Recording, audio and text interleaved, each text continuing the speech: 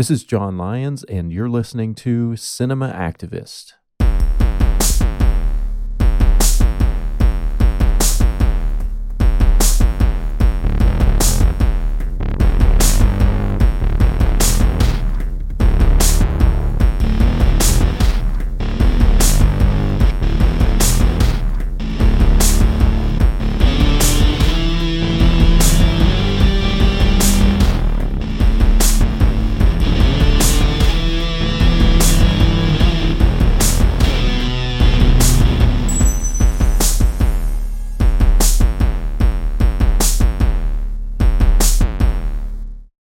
Thanks, everybody, for listening. Welcome to Cinema Activist. Today, my guest is Priscilla Smith. Priscilla is a film sales agent for The Coven.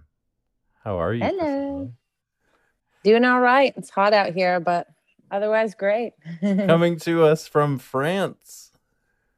Lyon, not Paris. Everyone Lyon. always assumes Paris because, that's kind of like the center of the French industry, but just kind of in the gastronomic hub of Europe, I think it is. All right. Yeah. Well, it could be our collective ignorance that we only know one city in the whole country. Are you from France? Yes. Are you from Paris? No. Well, I would think that a lot of the expats just naturally go to Paris just because there's more English speakers there. I mean, everybody finds their way in like a roundabout way, but the food in Lyon is pretty unbeatable. So I think we'll be here for a while. Yeah. That's awesome. So how long have you been in Lyon? Almost 3 years. So just long enough to move here, be here a couple months, and then COVID hit. We've pretty much been locked down almost the whole time. So not a great start. Yeah. But things opened up about 6 months ago. So we're just starting to live our best French life now.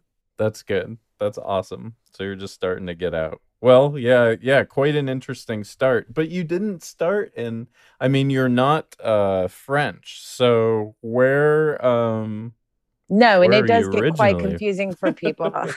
So I'm American. I'm originally from the South, but I moved out to California when I was about 20, and then lived in LA for about 15, 20 years. And then, I was a sales agent there for, other companies for about 10 or 15 years, and kind of in the business for a while. And my husband got a job in Lyon. He was working for video game companies, and he got a job offer in Lyon, and he said, "Hey, do we want to go?" Probably not, right? Well, I was thinking, well, I'm in Cannes 3 times a year for, the TV markets and film markets. It's probably better to be based in France for American companies. And so we kind of took the plunge. And then with COVID, of course, it's been an excellent decision to be here, I think, and to be central and to be able to move around during that time. Mm-hmm. So yeah, it's kind of been an adventure for us, and a good one so far. That's good. It's good. So, talk to me a little bit about finding your way to sales and film sales specifically. I mean, did you always want to work in the industry, or? I mean, industry, but I don't think anybody ever like has this idea. Like, I really want to be a sales agent. But yeah, it's kind of a long story, as is I'm sure most people who got here.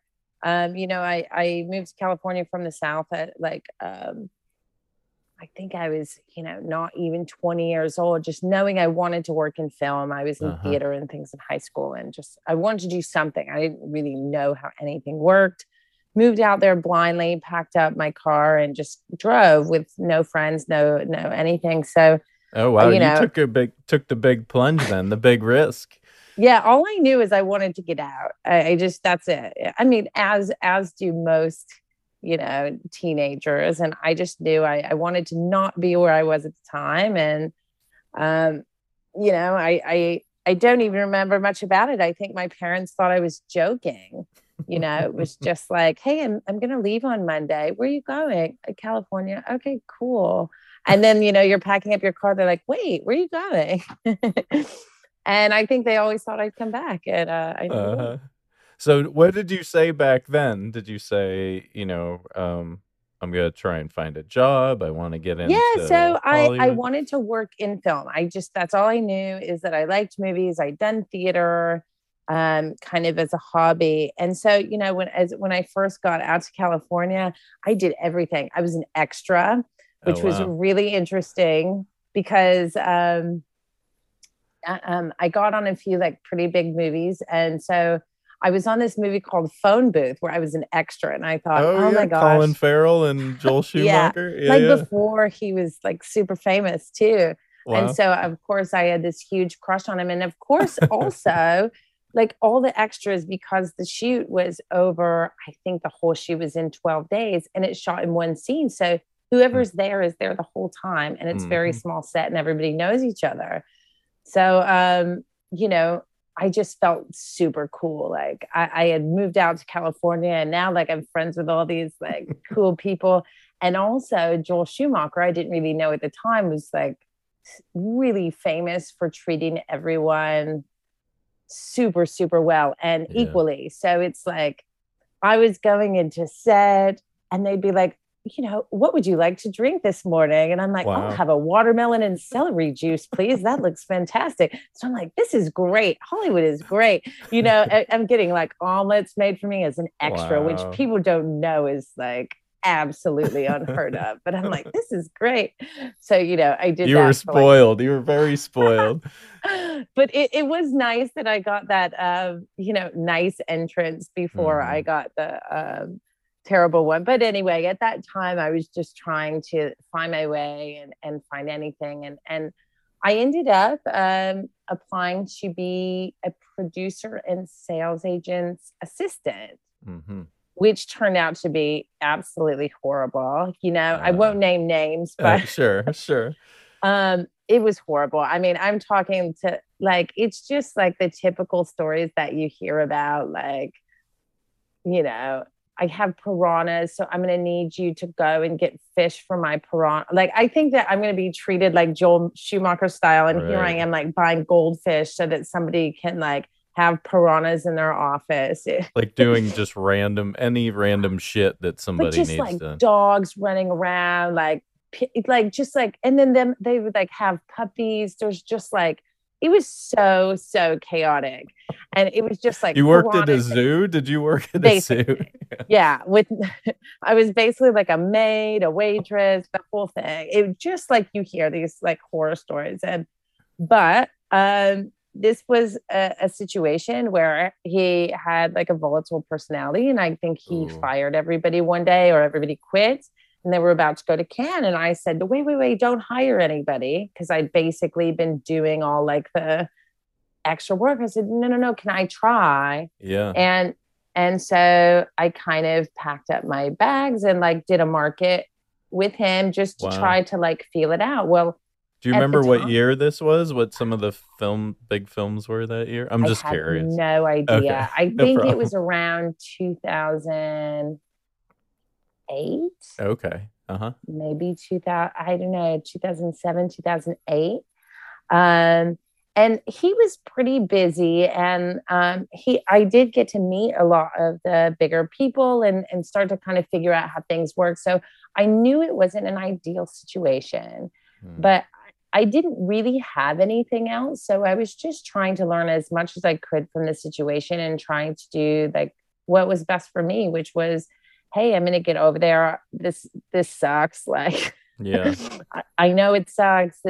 I probably shouldn't even be here, but I'm going to take my time. I'm going to talk to all these people. I'm going to get them to know me and, know my face. And, I paid a lot of attention to the analytics and some of the bigger movies. And, in my downtime was really studying kind of what things were worth and paying attention to, um, what was selling in some parts of the world and not others. And, I'm sure it's drastically changed by now, but, just kind of evaluating the numbers that we were getting. And we did get so busy that I was kind of thrown into taking some meetings kind of in my first, Oh, you wow. know, um, and with some pretty big people. And turns out, eventually, um, I You guess all parted good things ways. come to an end, all bad things come to an end. Also, I guess we should remember that always. Yeah. But yeah, so at some point I was just like, this is not sustainable, but kind of Yeah. got the knowledge that got what I needed out of it, and moved on, and continued to just use that to go to another sales agency and another. And I ended up being after kind of a few jumps, ended up being the head of sales for Archstone. I was the president of sales there for I think 6 years, Nice. which was where I was at just before leaving, and I had a great 6 years there. That's cool. So it sounds like, yeah, you saw an opportunity that first time at Cannes, and you were like a sponge, just soaking up as much as you possibly could. The first year that you went to the festival, did it meet your expectations? Were you just too busy to really get caught up in, all the glitz and glamour Oh, stuff? definitely not. Absolutely not. Like the first time you go, it's just like it's incredible. I mean, to be fair, my first market I think was Berlin, but then the first time in Cannes, and having the red carpets, and to be fair, I was in my 20s then, so it's a whole different world Yeah. when you're in your 20s and you don't need so much sleep. Sounds Um, amazing. yeah, it was a good time, but I think then too there was just a lot going on. There was a lot of money in the industry. I think Hmm. there was even a lot more before I got into it, and there were always these big parties, and they were always giving away, like, I don't know, all these like swag bags with like Ray-Bans and all of this. Right. You could have all of these crazy stuff. And but even when I got there in my 20s, there was just so much to do, and everybody's going out at night. And then you kind of learn the other side of it, which, as you have to admit, is a big side of it. Even if you're somebody who works very hard, like half of it is just kind of the relationships you have outside, Yeah. the people you have fun with. And I think half of it is just your relationships. There's a lot of people to know, and you have a lot of territories to know, and them knowing you as a person, and you know trying to accept your email, Hmm. when they have a full inbox, is really important. So it's important to make, like, I think, different kind of memories with people that are not just straight work Yeah. sometimes. So there's a um real strong social aspect and like networking oh, aspect. absolutely. Yeah, I mean, because think about it, it's just like sales can get pretty boring and pretty like tedious, and the same thing for buying. I mean, if you were just on email all day being saying, oh, how is this number for this is really wonderful. And but then, people want to think like, hey, remember that time we got stuck in Prague, or good example. We all got stuck when the Icelandic volcano erupted in Uh, 2010, yeah, yeah. and everybody was stuck. Nobody could get on a plane. Everybody's in Cannes. Nobody could do anything. So we have all of these stories about like all of these certain buyers, certain sellers, certain people went to Italy. Some people would do anything to leave. They were calling, paying all kinds of money, taking taxis from Cannes to wherever. And some of us, myself included, were just like, oh, I can get out next week. We just like Great. made the ticket swap, and didn't think anything else of it. Yeah. Trying to make use of the best situations that you have in front of you. I mean, we were all in the French Riviera. To be acting like some people were acting like it was the worst thing could ever happen. Right. A little perspective. A little Yeah. perspective. But You could be in a it's worse situation in a worse place. yeah. And it's things like that I mean, some people lost their apartments because somebody else came in, and then Oh, you had yeah. a lot of people having to go, okay, you're out of your apartment. Can we share your apartment? There were people on floors. There were, because most of the hosts were nice about it, but some didn't have a choice. And, you had a lot of people mixing together. After a certain point, there were no more cars to rent. I was able to get one, but it was the same situation. Maybe COVID kind of was a little like that. But I remember I was by myself, or my boss had made it out.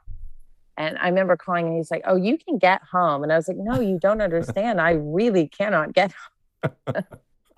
But it's things like that. Yeah, the social aspect is really important, and it's just shared experiences that make people think like, maybe not everything is good for them, or that everything that I pitch to them is perfect for them, but at least it's getting to the point where they'll listen to you. And that's the And problem trust with you. anything, right? Yeah. It's like, writers want to get, scripts read, producers want to get their packages seen. It's the same thing for sales agents. Like Hmm. we're out there with a bunch of other sales agents. So we kind of, have to have these special relationships, or have fun, or be fun, or you kind of Yeah. always have to be on, which is a little exhausting, to be honest. Yeah, I bet.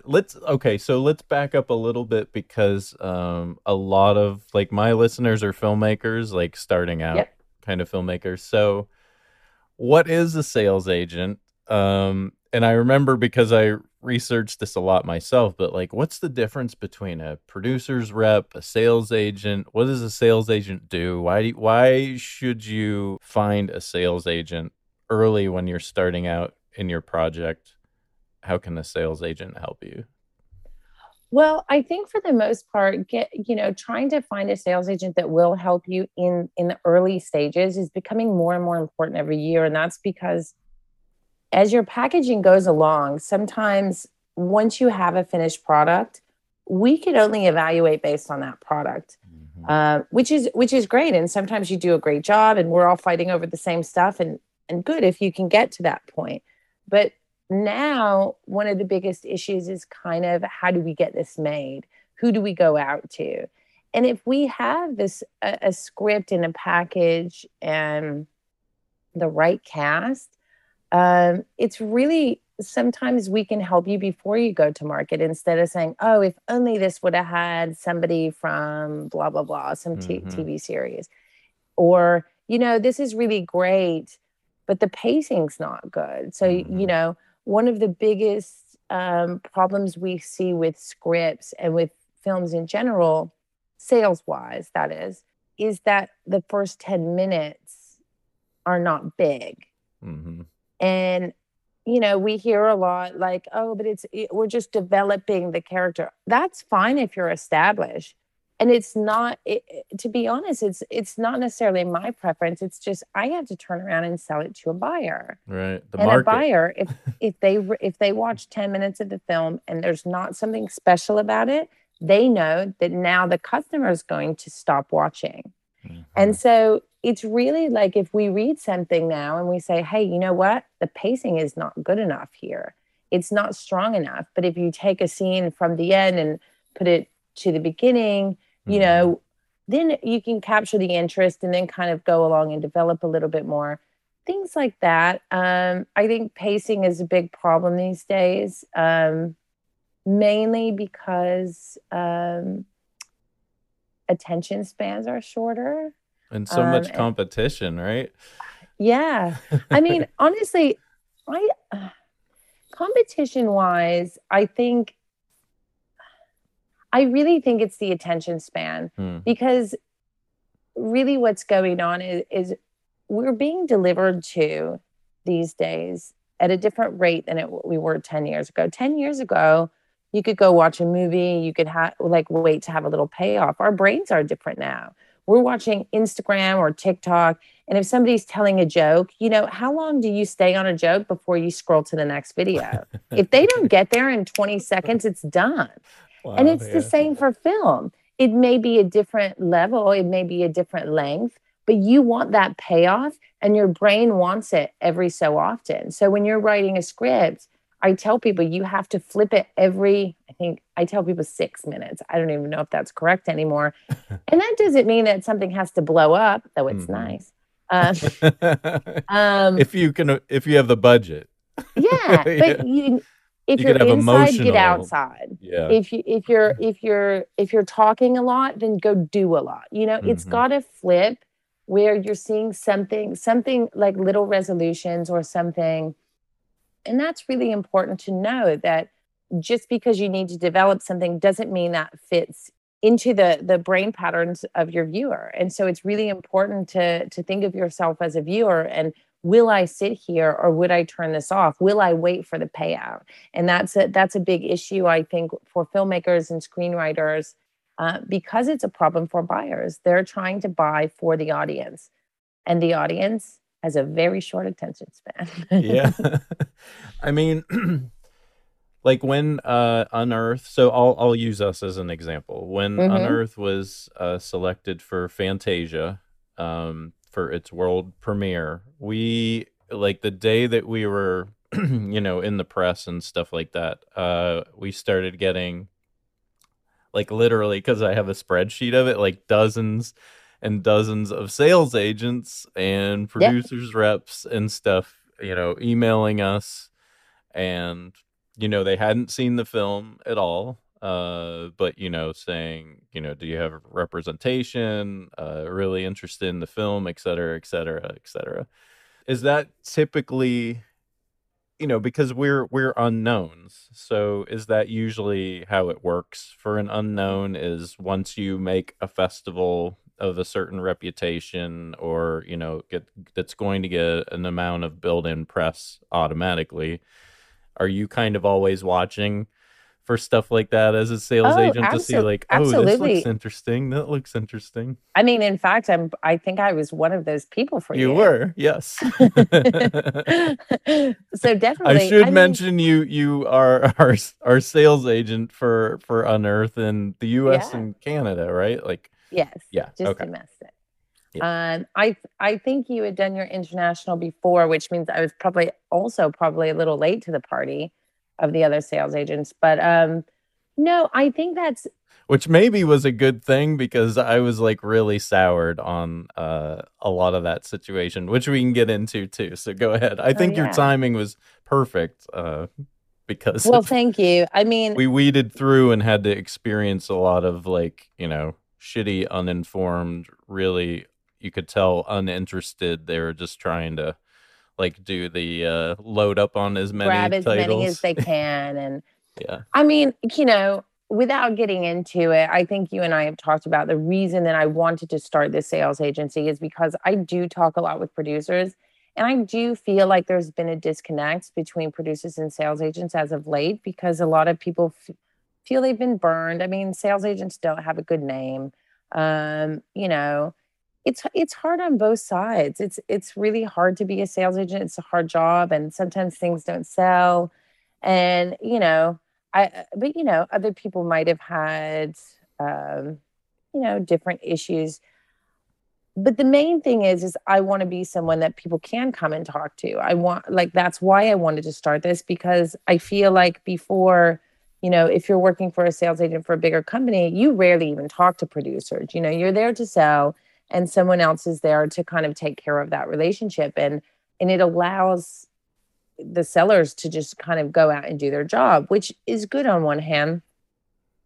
But on the other, I felt like a lot of producers feel let down. And I think a lot of it comes from, not that there's anything wrong, but maybe if something's not selling, I think producers just want to know why. And Hmm. sometimes, a sales agency maybe just doesn't have the time to explain things, or explain, all these different territories and what these people are saying, and give you a list of everybody they talk to, because it's very, very time consuming. But, I wanted a place where, people could go and feel like they could bounce some ideas off of me, or trying to keep it small, not to have too much overhead, and be able to deal with producers myself and be able to let them grow. And then if they have a second movie, that they would want to come back here.